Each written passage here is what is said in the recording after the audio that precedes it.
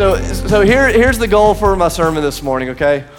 My goal is to preach a sermon that is so simple you would have to pay someone to help you misunderstand it. I mean, just the most basic, straightforward, simple thing you've ever heard. And if it's not simple, it's because I screwed it up, okay? And so that's my goal, is to just give us something that brings us back to the basics and reminds us of what it means to be a family living on mission with Jesus. So have you ever had one of those moments in your life where the uncertainty of what's next began to rob you of the clarity that you used to have for life right now? You know, one of those moments where the uncertainty of the future blinds you to the confidence that you used to have in the present. You know, for some of you, this was your story. You knew your whole life, I want to go to medical school, I want to be a doctor. And so you had it picked out, this is where I'll go to undergrad, and this is what I'll study, and this is how it's going to play out, and this is your journey. And you get to the end of undergrad, and you realize your grades aren't sharp enough to get into the school that you want to get into. And your test scores aren't good enough to get into the place that you want to go. And so all of a sudden, your dream begins to waver just a little bit. Maybe you get into the school that you want to go into, but you don't get through med school the way that you thought you would. And all of a sudden, what had always been certain about the future is now foggy. And you find yourself standing on the cliff of uncertainty, and all of a sudden, the uncertainty of what's next begins to impair your ability to know what you need to do right now. Have you ever been there before? Maybe for some of you, it's been a relationship. You know, you've been dating that guy for 2.5 years. And in your mind, it was just a done deal. His family thought you were getting married. Your family thought you were getting married. You thought you were getting married. And then just a normal moment, he lets you down easy. And all of a sudden, the certainty of what's next begins to unravel, and you find yourself standing on the edge going, okay, I don't think I know what's next anymore. And because I don't know what's next, I'm not sure what it is that I need to do right now.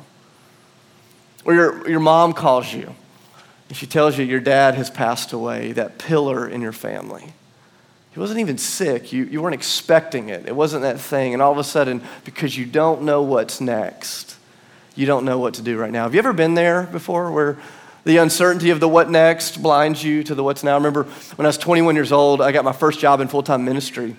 And in so many ways, it was my dream job. I got hired to launch a campus ministry on the campus that I had just attended in undergrad. I was so excited about it. I had cast vision for it. I had raised money for it. I was planning to do it. I remember my first day on the job. I sit down at this desk. You know, I was the first one to ever sit in that desk for that job. And I'm there at that desk, and all of a sudden, just this wave of uncertainty hits me. And I remember just being there going, hey, I got the job, but what next? I hadn't thought this far. Like, I thought about school, and I thought about graduation, and I thought about the job, but I hadn't thought about, like, what next? And I remember sitting down at that desk going, I have no idea what it means to be a pastor. I don't know what I'm supposed to do next. And so I remember just going, okay, what do pastors do? Which is a bad question to be asking. Like, what do we do? And so I remember I thought, I think we read the Bible. And so I spend the first hour. I have a devotional, true story. I'm sitting there at my desk. I'm having this devotional. And then I get bored doing that about 45 minutes in. I know I'm not supposed to get bored, but that's what happened. I got bored. And so I tried to pray for a little bit. And I have spiritual ADD, so my mind's all over the place. And I've now effectively managed the first hour of my career as a pastor. But I thought, what next? So I remember getting in my car and doing what a pastor who doesn't know what to do does. I drove down to Lifeway Christian Bookstore, and I bought a Bible, true story. Drove down, even though I had like 10, I thought I'll just buy a Bible and a day planner, because now I have a job. And on day 2 of my job, I lost that day planner, true story.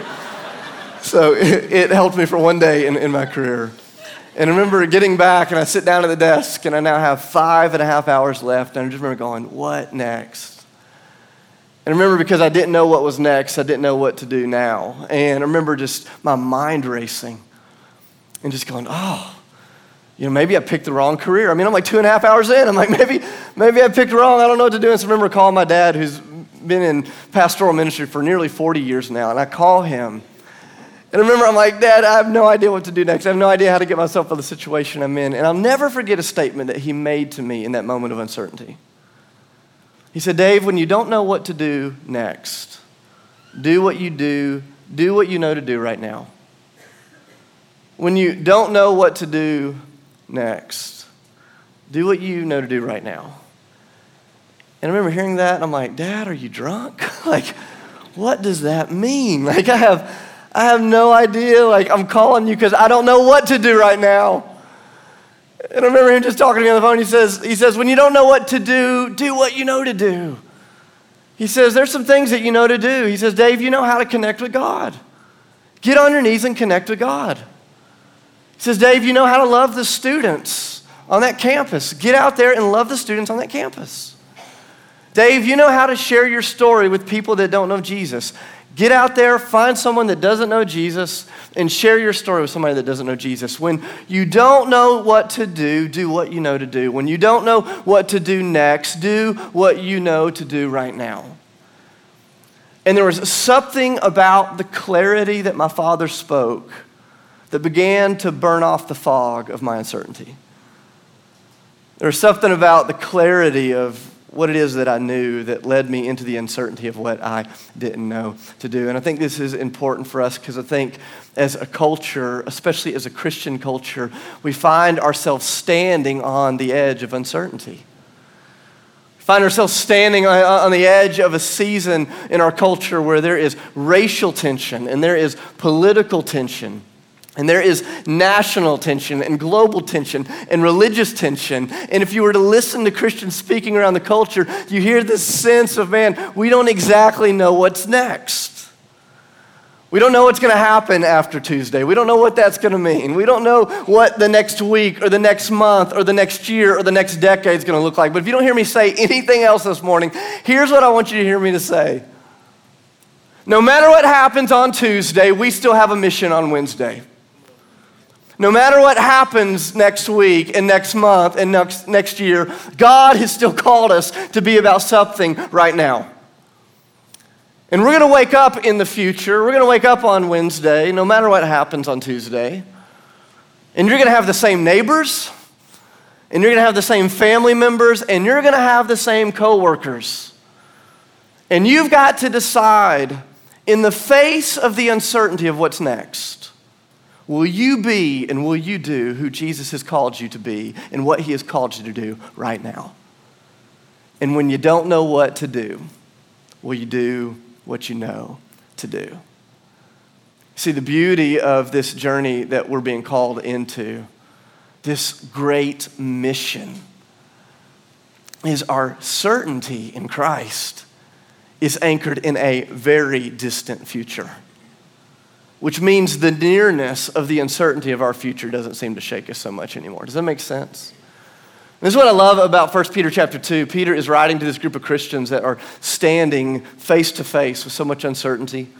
And I'll just give you the cliff notes of their context. They were experiencing the oppression of their life and of their culture in the public sphere. They were living under the reign of this Roman emperor, a guy named Nero. He was the worst leader you could ever think of. He makes Donald Trump and Hillary Clinton look like Mother Teresa. I mean, Nero was the worst leader you could have ever asked for as a follower of Jesus. And they found themselves facing this uncertain future as they looked at who was sitting on the throne of their country. There's this pressure in the public sphere of their life. A lot of the Christians were on the margins and on the bottom of the culture. In fact, a lot of them were actually slaves. 1 Peter chapter 2, he speaks to those that are entrapped in slavery, and they're looking at their professional lives, and their professional lives are experiencing all sorts of pressure and oppression as well. And a lot of them were on the bottom of their private lives. And what I mean by that is a lot of the early church were made up of women who had virtually zero rights in their culture. And I just want you to hear me say this very clearly. Jesus was not an oppressor of women. Jesus was the liberator of women.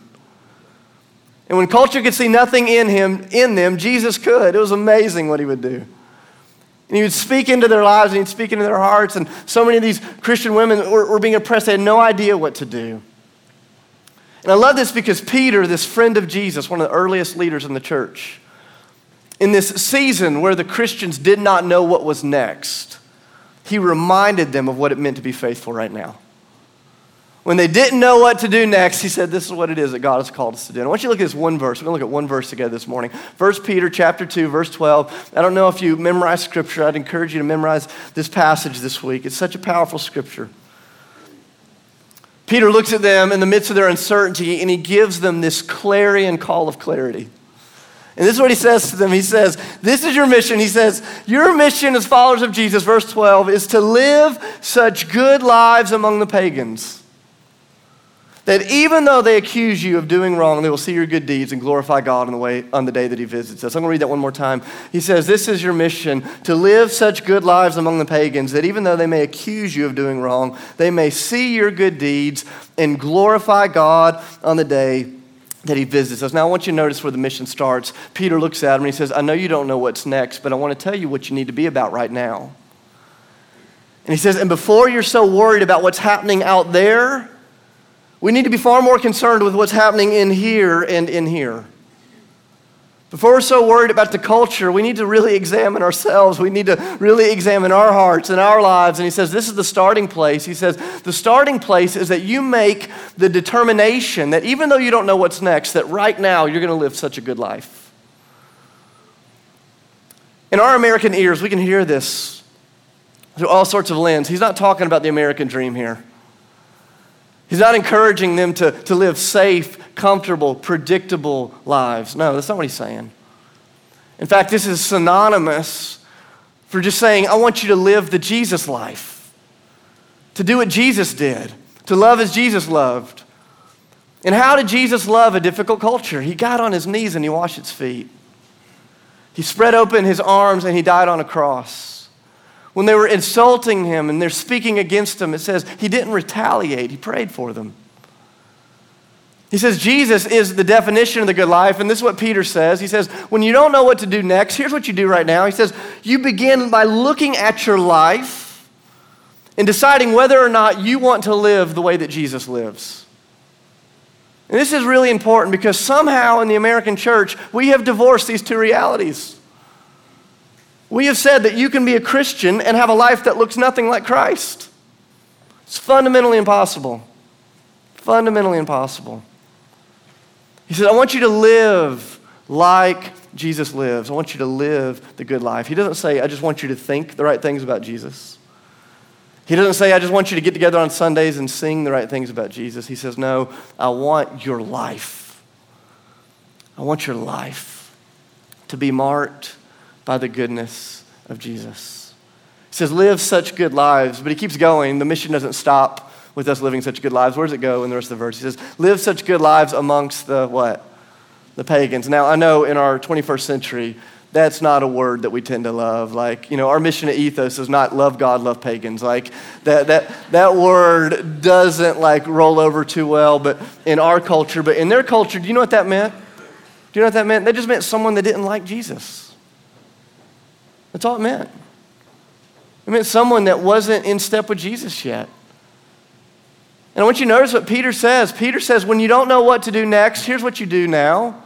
You live the Jesus life in close proximity to and in close proximity with people that don't like Jesus yet. He says, that's it.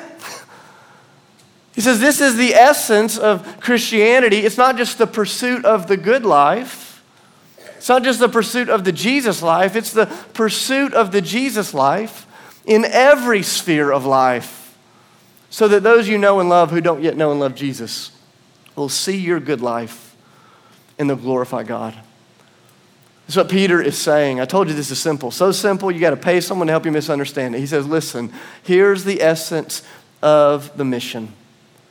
To live like Jesus among people who don't like Jesus, so that one day they'll love Jesus. To live like Jesus among people who don't like Jesus, so that one day those people will love Jesus. This is the essence of why God birthed this church 8 years ago. And this is the essence of who we will be 8 days, in 8 years, in 80 years from now. This is the essence of that. Is that by the grace of God and the power of the Holy Spirit for the glory of God, that God would help us to move beyond religion and to start living like Jesus amongst people who don't yet like Jesus, so that one day all people will come to love Jesus. Amen. And this is what he says. I want you to hear this. He says, your life is a sermon. Fact. The question is, what kind of sermon is your life preaching?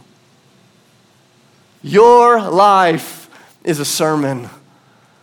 And he looks at him and he says, make sure the sermon of your life is one worth imitating. He says, live such a good life among people who don't yet know Jesus that one day they will worship Jesus. And it just makes me wrestle with this question. It makes me ask the question. I go, come on, guys. Come on, gals. What is the sermon that our lives at Ethos is preaching? What sermon is your life preaching to the person that you're dating? The person that you're dating right now, are they being blown away by the glory and the holiness of God in you? What about your coworkers? What sermon are they hearing in your life? What about your children? I know you're dragging them here to church, but what are they seeing in the privacy of your home? See, Peter understood the most powerful sermons that we would proclaim would not be the words that we would speak, it would be the lives that we live. The way that we give and the way that we serve and the way that we worship and the way that we love and the way that we die to ourselves for the glory of God and the good of all people so that one day they'll come to know and love and worship Jesus just like we get to. That's the essence of what it means for us to be here on mission at Ethos. The truth is, in the midst of the uncertainty of our culture, it's kind of a weird week this week. Don't know if you've heard or not, there's an election, right? And here's the deal. That matters. That matters. It's important. And how you vote or don't vote matters. I'm not getting all political on you, so you can breathe easy. Here's what I want you to hear, though. I am way more concerned with how you live than with how you vote. Because how you live is your vote. And if Christians would be more concerned with how we live than how our friends vote, man, this thing would look a lot different. If all of a sudden we would really say, hey, let's live like Jesus together. And not just honor him with our words and go into the privacy of a booth and punch a button and think that we did our civic duty. No. The Lord has invited us into the fray of uncertainty. And when we don't know what to do next, do what we know to do now. And what we know to do now is to love and to honor and to live like Jesus among those who don't love and honor and live like Jesus, so that one day all the people of the earth will love and honor and live like Jesus. That's what it means for us to be a church. And that's what it means for us to step into the future. And the future is bright because we know who's on the throne. And as we come into this season together, I just want to leave you 2 questions to wrestle with. 2 simple questions. Question number 1. Are you living the good life?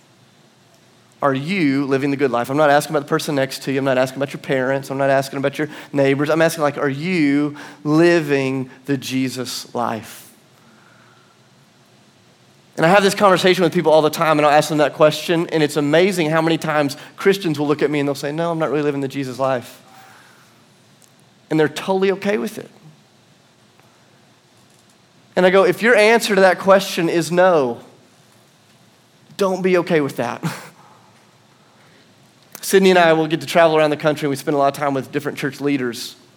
And a lot of times, one of the questions that they're wrestling with when we come to visit their churches is, how does our church live on mission with Christ? And I think they're always looking for some silver bullet answer. But one of my favorite things to do is when I sit down with a group of leaders, we'll literally just get one of the Gospels, Matthew, Mark, Luke, or John. And we'll take a couple of hours and we'll literally just read one of the Gospels out loud together. And here's the assignment that I give them. I say, here's a piece of paper. Every time you see Jesus doing something awesome, just write it down.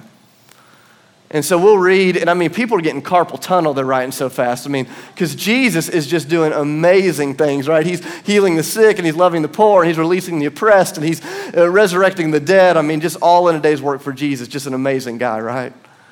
And they're writing it down. And so we'll get to the end of that little journey. Okay, we read the gospel, and we wrote down what Jesus did. And then I'll just always look at him, and this is what I say. Just do what he did. They're like, we paid you for that? I'm like, yes. Just do that. His life is the invitation. And you don't need anyone's permission to do what Jesus has already invited you to do. And the first question that I just want to challenge you to really wrestle with this week in your house church and in your homes and your families is, hey, are we living like Jesus? Are we helping each other live like Jesus? Do we care to live like Jesus? You know, the truth is, there are some of you that have been Christians a long time. I say this with love and grace. You may not know me, so I'm just going to trust the Holy Spirit will help you hear this correctly, okay? One of the great burdens on my heart is that there are a lot of American Christians that are just not overly interested in Jesus Christ. I'll say it again. There are a lot of churchgoers who are not overly interested in Jesus. And that's a big deal. It's a big deal. And we have no desire here. We want to be a place where you can be in process. We want you to come as you are and to grow into all that God has made you to be. But if you're just looking for a place where you can come and get some good worship and get a sermon and kind of check off all the boxes and give a little bit of money, give a little bit of service and leave, honestly, you're welcome here. We're just probably not going to be the best place for you. Because we're not interested in just sitting around and thinking about the good life of Jesus. We want to actually live it. And we want to help you live it. I want you to help me live it. And we're going to try to push each other into that with grace and with conviction, because there's more. There's more of God. And I want to invite you into that. So question number one, are we living the good life? Question number two. Are we living the good life among people that need to see it? Are you living the good life amongst the people that need to see it? You know, some of you look at your work, you look at your family, you look at your friends, you look at your spouse, and everywhere you see opportunity, you see people that don't love Jesus, and you go, I have opportunity all around me. Here's what I'm praying for those of you that have opportunity that has been not taken a hold of yet. Here's my prayer for you is for boldness.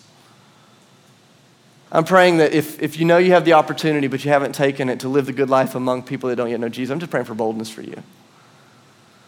There's some of you, though, you look around your life and you go, I don't know that I have opportunity. All my friends at work are Christian. My family's Christian. My neighbors are Christian. My dogs are Christian. Everybody is Christian around me. I don't know how to live the good life among people. And here's what I just want to challenge you. If I pray boldness for one half of our church, for the rest of you, I'm just going to pray for deep intentionality. Deep intentionality. Because the truth is, you may need the Lord to help you burst the bubble of your life, to get out into the city, to join a mom's group, to join a softball league, to instead of watching the football game on your couch, to go to the sports bar and to get in close proximity with people who don't yet know the goodness of the life that you're trying to live. But the goal is not just for you to be among them. The goal is for what? Us to live such good lives among them, that they'll see you and the hardness of their hearts towards God will be softened by the kindness of your life and the beauty of Jesus enters in. Wow. That is the mission, should you choose to accept it. It's who we are, it's who we've been, and it's where we're going. When you don't know what to do next, do what you need to do now. Who do you need to love? Who do you need to serve? Who do you need to pray for? Because the mission is forcefully advancing. And as Jesus says, only forceful women and men take hold of it. Let's pray. Lord, thank you. Thank you for who you are. Thank you for what you're doing in our midst. God, thank you for what you have done over the last 8 years, and should it be your desire and your will, what it is that you want to do in the 8 years that are ahead of us. God, would you give us the strength? Would you give us the vision to make the difficult decisions in the midst of uncertainty and to live as you live, Jesus? Holy Spirit, would you fall fresh on our church, because we know that we can't live the Jesus life without the help of the Spirit. That we can't live the Jesus life without the grace of Jesus. Oh, we need these things. We need you. We want you. Lord, I pray that this morning, even as we're worshiping in your presence, that you would commission us into the spaces that you've already sent us. And that you'd give us a new level of clarity to live and to breathe and to act as Jesus acts. so that the people around us will come to know how amazing he is. I love you, Lord. I love you, I love you, I love you. Thank you for this church family. Would you make us more like you? So in the name of Jesus, I pray, amen.